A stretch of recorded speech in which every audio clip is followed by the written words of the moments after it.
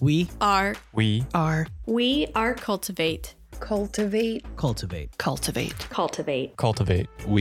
cultivate. Pity the poor black widow spider. Though their bite can be fatal to humans and is particularly painful, the females of the various species have an unjust reputation for devouring their partners after performing the devil's tango. In fact, experts on arachnids claim that following a tryst, the male almost always gets to flee unscathed. Audrey Marie Hilley was given the epithet Black Widow by the media and her prosecution after killing her husband Frank in 1975 and making an attempt to kill her daughter Carol 3 years later. Hilley's violent career is quite typical, notwithstanding the victims that she chose, which possibly included her mother and mother-in-law. Her case is intriguing because of the events that followed her arrest. This is the case of the Black Widow, Audrey Marie Hilley.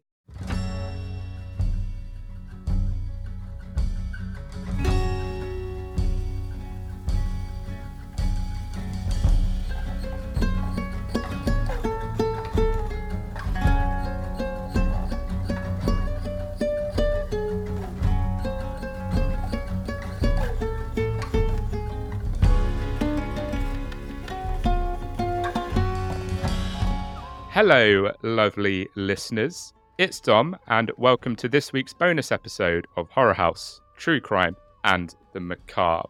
I hope you're having a lovely week. It is hump day. It is Wednesday, my dudes and dudettes. It is near the end of the week.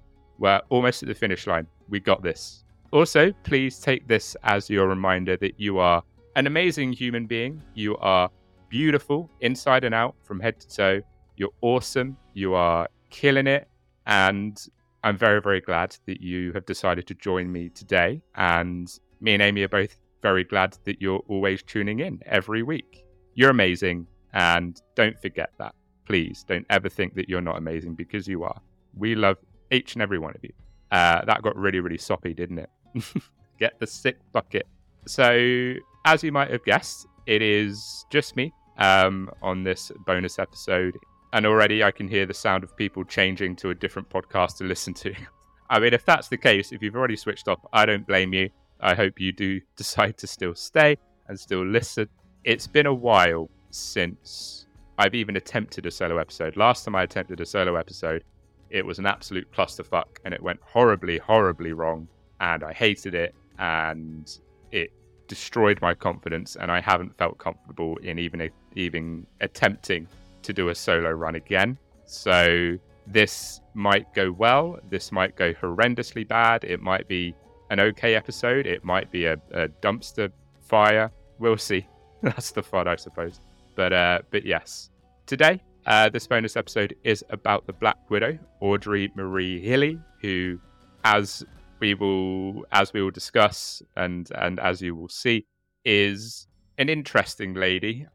She's got a bit of an ego on her. She's a bit of a narcissist, shock horror, right? Someone that we talk about on the show's got a bit of an ego. Who saw that coming? But it's a pretty fascinating case, and it's got a pretty fascinating conclusion as well. So without further ado, I'm rambling. Let's get into this week's bonus episode, and let's talk about the Black Widow, Miss Audrey Marie Hilley. Lucille and Huey Fraser would welcome Audrey Marie Fraser into the world on June the 4th, 1933, in the Blue Mountain neighborhood of Anniston, Alabama. Huey and Lucille both hailed from families whose livelihood depended heavily on the nearby mills, so by the time they got married in January 1932, they were both used to the hard hours of effort necessary to survive in Depression-era Alabama. When Audrey Marie was born, Lucille had no plans to stay at home with the baby. Instead, she quickly went back to work at the linen thread company, and family members looked after Marie while her parents worked long shifts. There was never any question about the Frasers' affection for little Marie. They were realists, nevertheless, just like the others around them, and they knew that a single wage would not cover a family of three's requirements in these difficult times. Huey and Lucille appreciated the assistance and were grateful for their family's love and support, and they spoiled Audrey in an effort to make up for the time that they had spent apart. Audrey was given what she wanted from a very young age. Even the smallest reprimand or denial would probably result in a loud tantrum. Perhaps feeling guilty, the Frasers never saw the need to enforce any meaningful punishment towards their child. Yeah, that's not gonna bode well, and it's not gonna come back into play later in any way, shape, or form. I get it. You want your children to be happy. Like, I'm not a parent. I'm not a dad, and I've got no plans to be a parent. But I can imagine, like, as a parent, you want to make your kid happy and you want to treat them, and you probably do want to spoil them. But at the same time, you know that if you give them everything they ever want, then when you finally do say no, it's not going to go down very well. The Frasers believed that their child would have a better future than they did. They boasted that their daughter wouldn't have to spend a lifetime breathing the stuffy, oppressive air of the mills. A modest goal that looked the loftiest of hopes in the context of the Frasers' period and environment was that she would graduate from high school and become a secretary. It was the norm for Blue Mountain girls to get no more than a grade school education before starting work at Linen Thread. But not Audrey. No. Or in the words of Bailey Sarian, nay. The dream is to get Bailey Sarian on this podcast. She's like my celebrity / influencer crush. If I met Bailey Sarian, I wouldn't be able to string a sentence together. Like, if I met Bailey Sarian, I would just turn into this drooling puddle of incomprehensible non-humanness. Audrey was different. She was special, and her parents would tell her so. The Fraser family relocated from Blue Mountain to Anniston in 1945, and Marie would enroll in Quinted Junior High School for the 7th grade. While physically adjacent to Blue Mountain, Anniston had a completely different social environment. The owners of the many mills and companies where Marie's relatives had traditionally worked made up the majority of Anniston's upper class. At Quinted, Audrey was surrounded by privileged kids and formed relationships with them. She took her studies seriously, joined the student council, and developed a reputation for maturity and intelligence. She was well-dressed and attractive, and by the end of her 7th grade year, the Anniston High School yearbook staff had chosen her to be the prettiest girl in Quinted. America, you are something else. I mean, I don't know. That might be a thing here as well, but I don't know of that to be a thing. At Anniston High, she would continue to achieve success. She joined the Commercial Club, a group for young women interested in secretarial employment and the future teachers of America. She was recognized by her peers as a girl of depth and trustworthiness because of her serious demeanor. While she loved the attention she got from the boys and their second glances at her appearance and sense of style, Audrey Marie was already spoken for. She was Frank Hilley's girl. Frank Hilley was from an Anniston family whose men worked in the area's other big industry, which is pipe making. What Frank and his two sisters, Frida and Jewel, may have lacked in worldly possessions, they more than made up for in affection in Clarence and Carrie Hilley's close-knit, loving family. Frank was dependable and loyal despite having a temper, and while he wouldn't shy away from the odd fight, he would genuinely prefer to avoid getting dirty. When he first met Audrey, she was 12 years old and he was a junior in high school. By the time he graduated, he had fallen head over heels for Audrey Marie. So a lot of our listeners are American, so you're already going to be familiar with what age you are in certain grades. But being British, I had no idea. So for any Americans who are unlikely to be unfamiliar with the ages for the different grades, but for the Brits who most likely are unfamiliar with, how old a junior is in high school, for example, I did some digging, and a junior in high school is 16 to 17 years old. Audrey Marie was 12. Yikes. Audrey accepted his adoration despite her parents' wishes. Frank treated her like a queen despite not coming from one of Aniston's wealthy families. He tried his best to maintain his temperamental girl's happiness despite being envious of other boys' attention towards her. They had heated, dramatic disputes, like most young couples do, but they would always come to an understanding. Frank missed Audrey and longed for their reunion when he joined the Navy after graduating from high school. He had been assigned to Guam, and the distance and time away were unbearable. He married Marie in 1951 while he was on leave out of fear of losing her. I mean, I don't know if that's a great reason to get married. I'm not saying that he didn't love her, but to marry her to avoid losing her, I don't know, that's kind of possessive. While Frank proceeded to Long Beach, California to complete his time in the Navy, Audrey would stay behind to finish high school in Aniston. After graduating, Marie joined him there and eventually went with him when he was transferred to Boston in 1952. They learned Audrey was expecting before the end of his tour, and after his discharge, they returned to Aniston and purchased a modest home. Michael Hilley, their first child, would be born on November the 11th, 1952. Frank had become the shipping department foreman at Standard Foundry by the time Carol Hilley, the couple's second child, was born in 1960. And Audrey had a solid reputation as an executive secretary. Even though the family's overall income had grown, Audrey's expenditures were still barely covered by it. Audrey was also exhibiting a troubling pattern of behavior at work. Despite the fact that her superiors always saw her as competent and effective, her co-workers had different opinions. But she always had great references, and she never had any trouble finding new employment. And Frank would later learn of one of the reasons why this would be the case. And it's rather scandalous, shall we say. Rather scandalous indeed. Carol and Mike Hilley would want nothing except perhaps their mother's attention. Like her own parents, Audrey lavished her children with financial goods while remaining emotionally distant. Carol was a tomboy, not the refined, polite daughter that Audrey Marie had desired.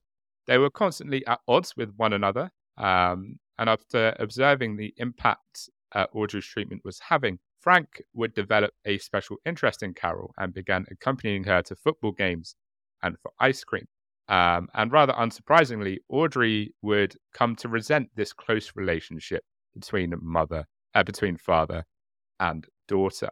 I mean, maybe if you put some effort into connecting with your kids, Audrey, just saying. I'm just saying. I'm just putting it out. I don't have experience in this, but I'm just assuming. I'm sure people with kids would probably agree with me.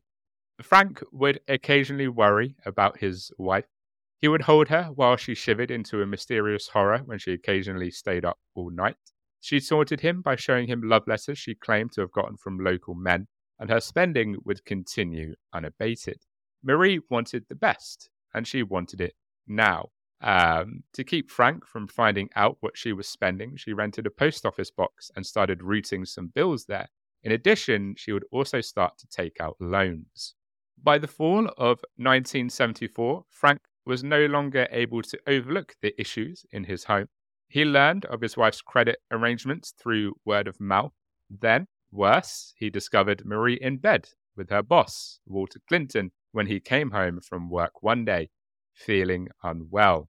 And that is why Audrey Marie, would get great references, and her superiors would see her as a model employee because she was sleeping with her superiors. Poor Frank. Imagine coming home from work because you're not feeling great, and then you see that. It's not going to make you feel any better, is it? That's for sure. When Frank told his son about the events, one thing he didn't mention was his increasingly failing health. In 1974, Frank would frequently become ill.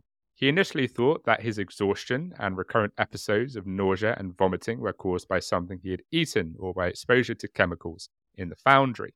By May 1975, Frank was ready, finally, to see a doctor. The family's doctor, Dr. Jones, Dr. Jones first advised fluids, then copectate and Maalox, and finally a anti-spasmodic drug, but nothing would be helpful. When Audrey discovered Frank exploring the yard in his underwear around 3:30 a.m. on the 23rd of May, she drove him to the hospital, where examinations revealed a failing liver, an infectious hepatitis diagnosis. Frank's condition deteriorated.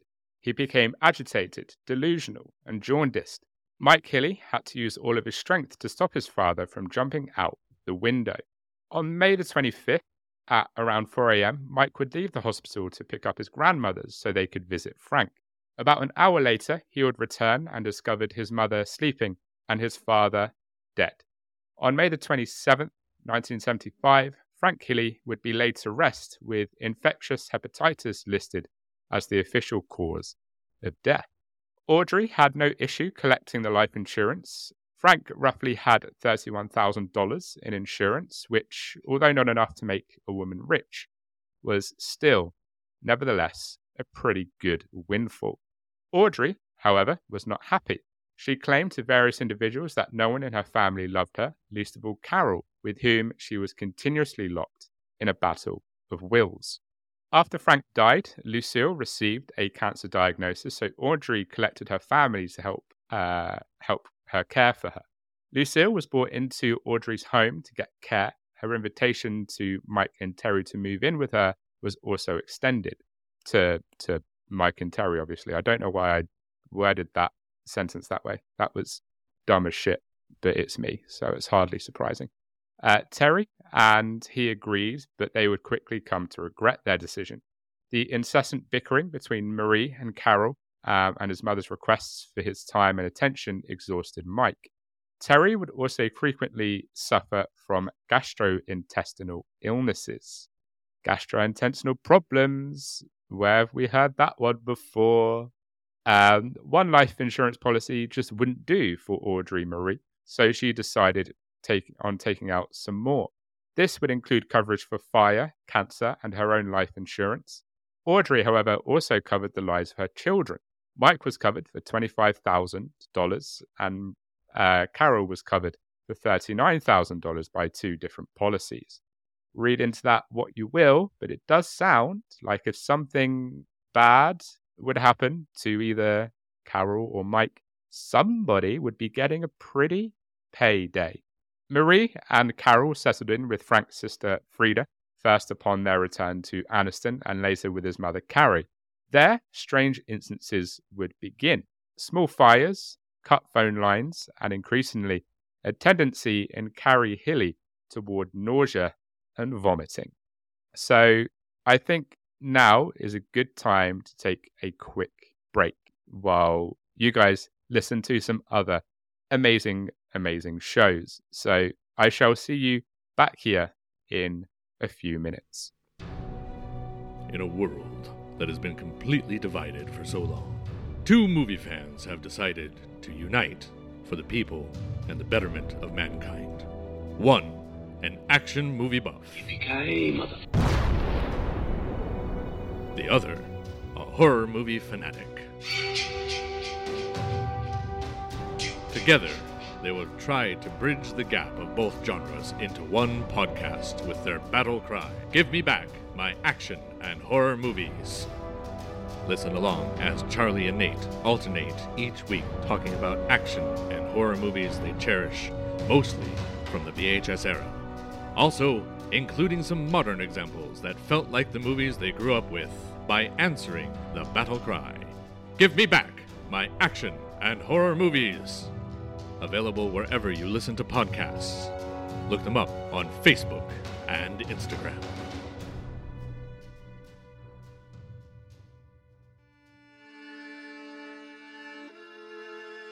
Ghost stories are always scarier when they're told by the very people who experienced them. Hi, I'm Becky. And I'm Diana. And we're the hosts of the Homespun Haints podcast. We talk to people just like you who have come face to face with ghosts, demons, haints, and other strange paranormal phenomena. All of it makes for a chilling good time. So grab yourself a sweet tea, turn off the lights, and listen to some eerie, true ghost stories on Homespun Haints, wherever you get your podcasts. I'm not scared. Are you? Welcome back to part 2 of this case about the Black Widow, Audrey Marie Hilley, who she's gotten a few life insurance, taken out a few life insurance policies on her children. Her husband has passed away and she's got a pretty good payout from his insurance. Oh, I'm not saying that those are connected. Just saying. That's a bit sus. That's a bit suspicious. In April 1979, Carol Hilley would initially feel unwell. She returned to her high school for its annual junior-senior prom at the age of 19, where she was a freshman at a nearby college. The gathering had the typical young adult distractions: food, drink, and a little marijuana. And as the night went on, Carol would start to feel nauseous.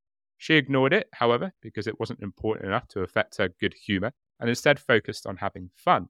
However, the sickness would come back with a vengeance the next day. Carol Hilley would not recover fully for an extremely long time after this. She grew sicker and more frail over the summer. She was experiencing severe muscle weakness, along with nausea and vomiting, which were now practically constant. She was also experiencing tingling in her hands and feet. It's worth noting that she was under the constant care of her mother at this point, the one who has not one but 2 life insurance policies out on her own daughter. Make of that what you will. For the 4th time since April, Carol was admitted to Regional Medical Center in Anniston in August. Audrey Marie was advised to take Carol to Birmingham to visit Dr. John Elmore, a psychiatrist, by Dr. Warren Sarrell, who was perplexed and concerned. Upon Carol's release from RMC, Audrey did just that, telling the doctor that Carol was despondent and had said several times that she wanted to die. Carol, who was confined to the hospital, was unable to observe how quickly her mother was drawn into a web of deceits and falsehoods of her own. Many of the checks that Marie had written, including some for the life insurance payments on Carol, had bounced, as well as the ones for the furniture in Carol's apartment. After the bank filed accusations, Audrey was taken into custody and later let go on bail. Meanwhile, in Florida, Mike Hilley was gradually coming to the conclusion that his father did not die of natural circumstances. On September the 20th, 1979, Audrey was arrested again on more check charges, and the rest of Carol's family took the opportunity to reveal their suspicions to Carol's doctor. He examined Carol's fingernails and toenails for Aldridge mess lines, which are white deposits that can be seen in the nails of people who have received a dose of arsenic. And on each nail, the lines were very much visible. Dr. Thompson was confident that additional testing would show Carol Hilley to be loaded with arsenic and to have been so for a very long time. Mike Hilley submitted a lengthy letter to Ralph Phillips, the coroner for Calhoun County, after learning of his sister's diagnosis. He related the quick deterioration and passing of his father, the passing of Lucille Frazier, and Audrey's numerous banking and checking issues, and also Carol's illness. Audrey was now formally suspected of both murder and an attempted murder, while still being held in custody on check charges. Audrey was the subject of a 2-hour interview with investigator Gary Carroll on September the 26th that was recorded.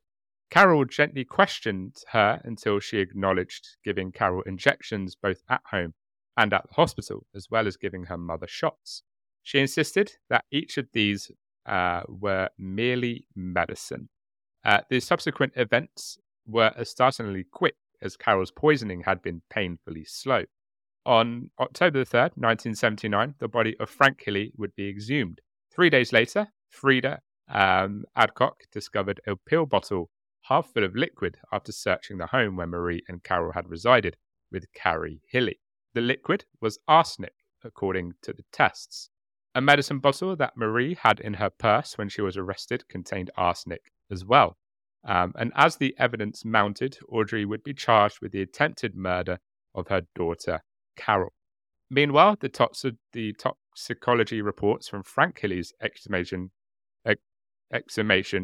oh my lord, came back. And to no surprise, arsenic would be present in his tissues at many times the normal level, though it was too soon to tell conclusively if the poison had been the cause of death. On November the 11th, 1979, Audrey was granted bail and driven to a motel in Birmingham by her lawyer, Wilford Lane. When Wilford Lane and his wife visited the motel to see Audrey on November 18th, they learned that she had vanished. Her belongings were dispersed about the room, her bag was on the floor, and her bed had been covered with her empty handbag. Nearly immediately, her trail would be lost. At Audrey's aunt's residence on November the 19th, there was a break-in. An overnight bag, some clothing, and the occupant's car were all missing. The FBI would then join in the hunt for Audrey, following her from Marietta through Georgia to Savannah, where she was allegedly seen leaving a motel with a male. After that, the trail, however, would go completely cold. You know you fucked up when the FBI are joining in now. The FBI are like, yeah, we've had enough of Audrey Marie. We're going to jump in. Yeah, you done fucked up.